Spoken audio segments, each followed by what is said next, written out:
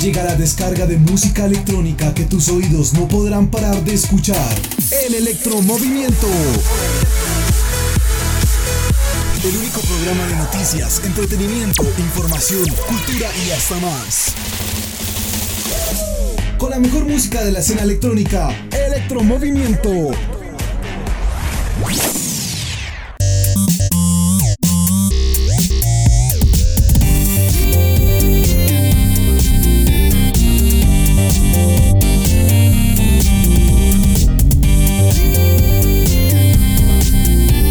Bienvenidos una vez más a Electromovimiento. Soy Nicolás Cabrales y esta vez estaré aquí hablándoles un poco de Daft Punk. Tendremos 2 capítulos donde hablaremos de su historia y el segundo donde hablaremos de toda su historia discográfica.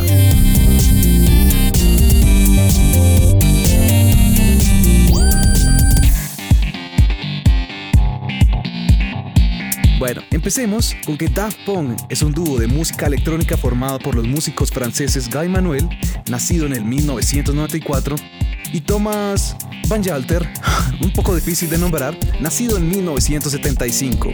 Daft Punk alcanzó una gran popularidad en el estilo house a finales de la década de los 90. En Francia, continuó con su éxito los años siguientes utilizando el estilo synth pop. El dúo también es acreditado por la producción de canciones que se considera esenciales en el estilo French House. Pero bueno, ¿quiénes son estos Daft Punk? La mejor muestra de música electrónica, solo en Electromovimiento.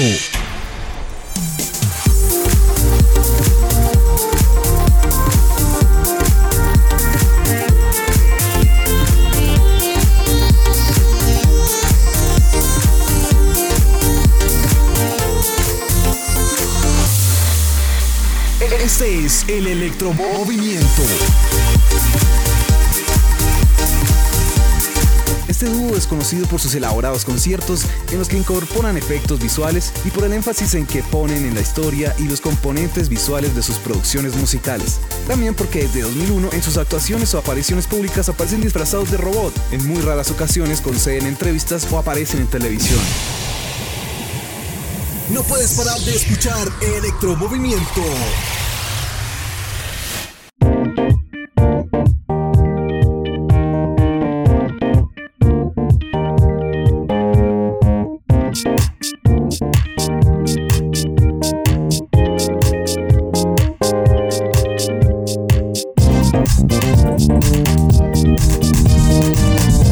Un poco de toda su historia, podemos contar que Thomas Bangalter y Guy Manuel se conocen desde su escuela secundaria en París. Los dos se hicieron muy buenos amigos, lo que los llevó a iniciar la banda Darling con Lauren Brankowitz. Bangalter y Oman Christo tocaban bajo y guitarra y respectivamente, mientras Brankowitz tocaba la batería. El nombre del trío provenía de la canción de The Beach Boys, del mismo nombre, que grabaron junto a una composición original, la cual fue lanzada en un EP de Duophonic Records. Una reseña negativa de la revista Melody Maker llamó a la agrupación A Bunch of Daft Punk, pero en vez de ignorarla, la encontraron muy interesante. Como Oman Christo comentaba, nos esforzamos demasiado en encontrar el nombre Darling, y esto pasó tan rápido. Darling se desintegró después de lo sucedido, dejando oportunidades de Brankowitz en estar en Phoenix. Bangalter y Oman Christo formaron Daft Punk y empezaron a experimentar con cajas de ritmos y con sintetizadores.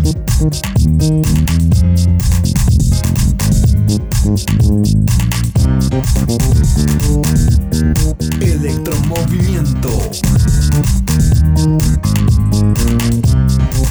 Su apariencia también ha cambiado con el tiempo. Durante la era Homework, el dúo normalmente usaba máscaras para ocultar su apariencia. Cuando no usaban disfraces, ocasionalmente preferían ser reemplazados por animación o tener la cara oscurecida digitalmente por la prensa. Muy pocas fotos oficiales del dúo existen, incluyendo una borrosa que se encuentra en las notas de Homework. En la era de su álbum Discovery se dejaron ver más. Han aparecido como robots futuristas para sesiones de fotos para publicidad, entrevistas, shows en vivo y en los videos musicales.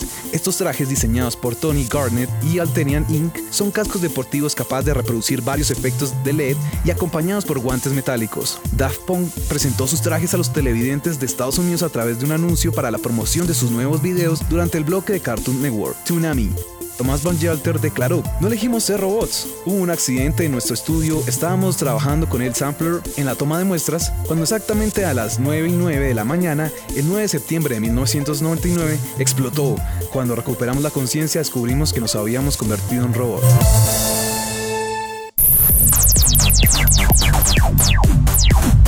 puedes quedarte quieto, estás en Electromovimiento.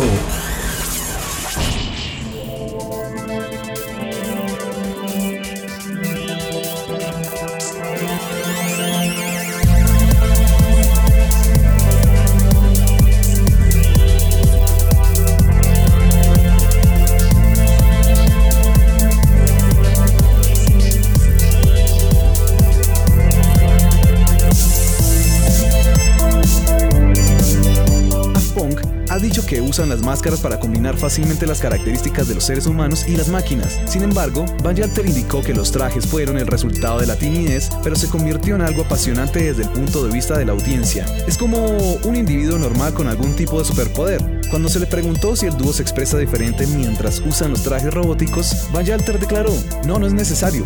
No se trata de tener inhibiciones, es más como una versión avanzada de glam, donde definitivamente no eres tú. Con el lanzamiento de Human After All, los trajes del dúo musical se hicieron menos complicados, consistiendo con una chaqueta de cuero y pantalones de color negro y versiones simplificadas de los cascos de la era Discovery. Los trajes fueron diseñados por Hiri Sim.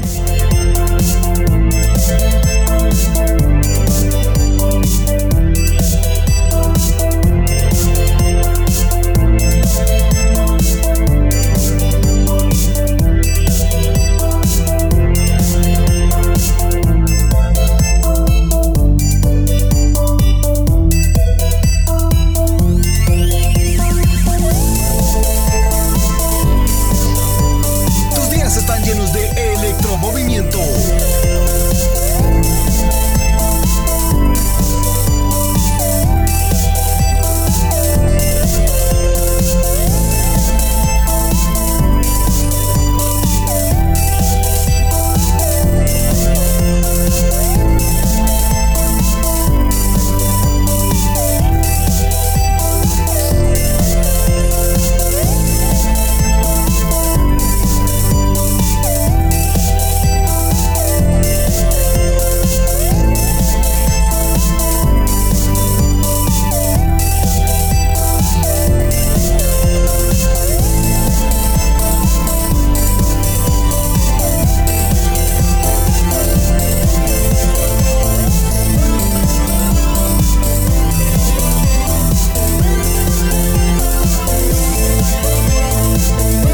Espero que te haya gustado toda esta información de Daft Punk. Nos estaremos escuchando en el segundo capítulo, donde hablaremos y escucharemos algo de este grandioso dúo, Daft Punk, en Electromovimiento. No lo olvides, soy Nicolás Cabrales.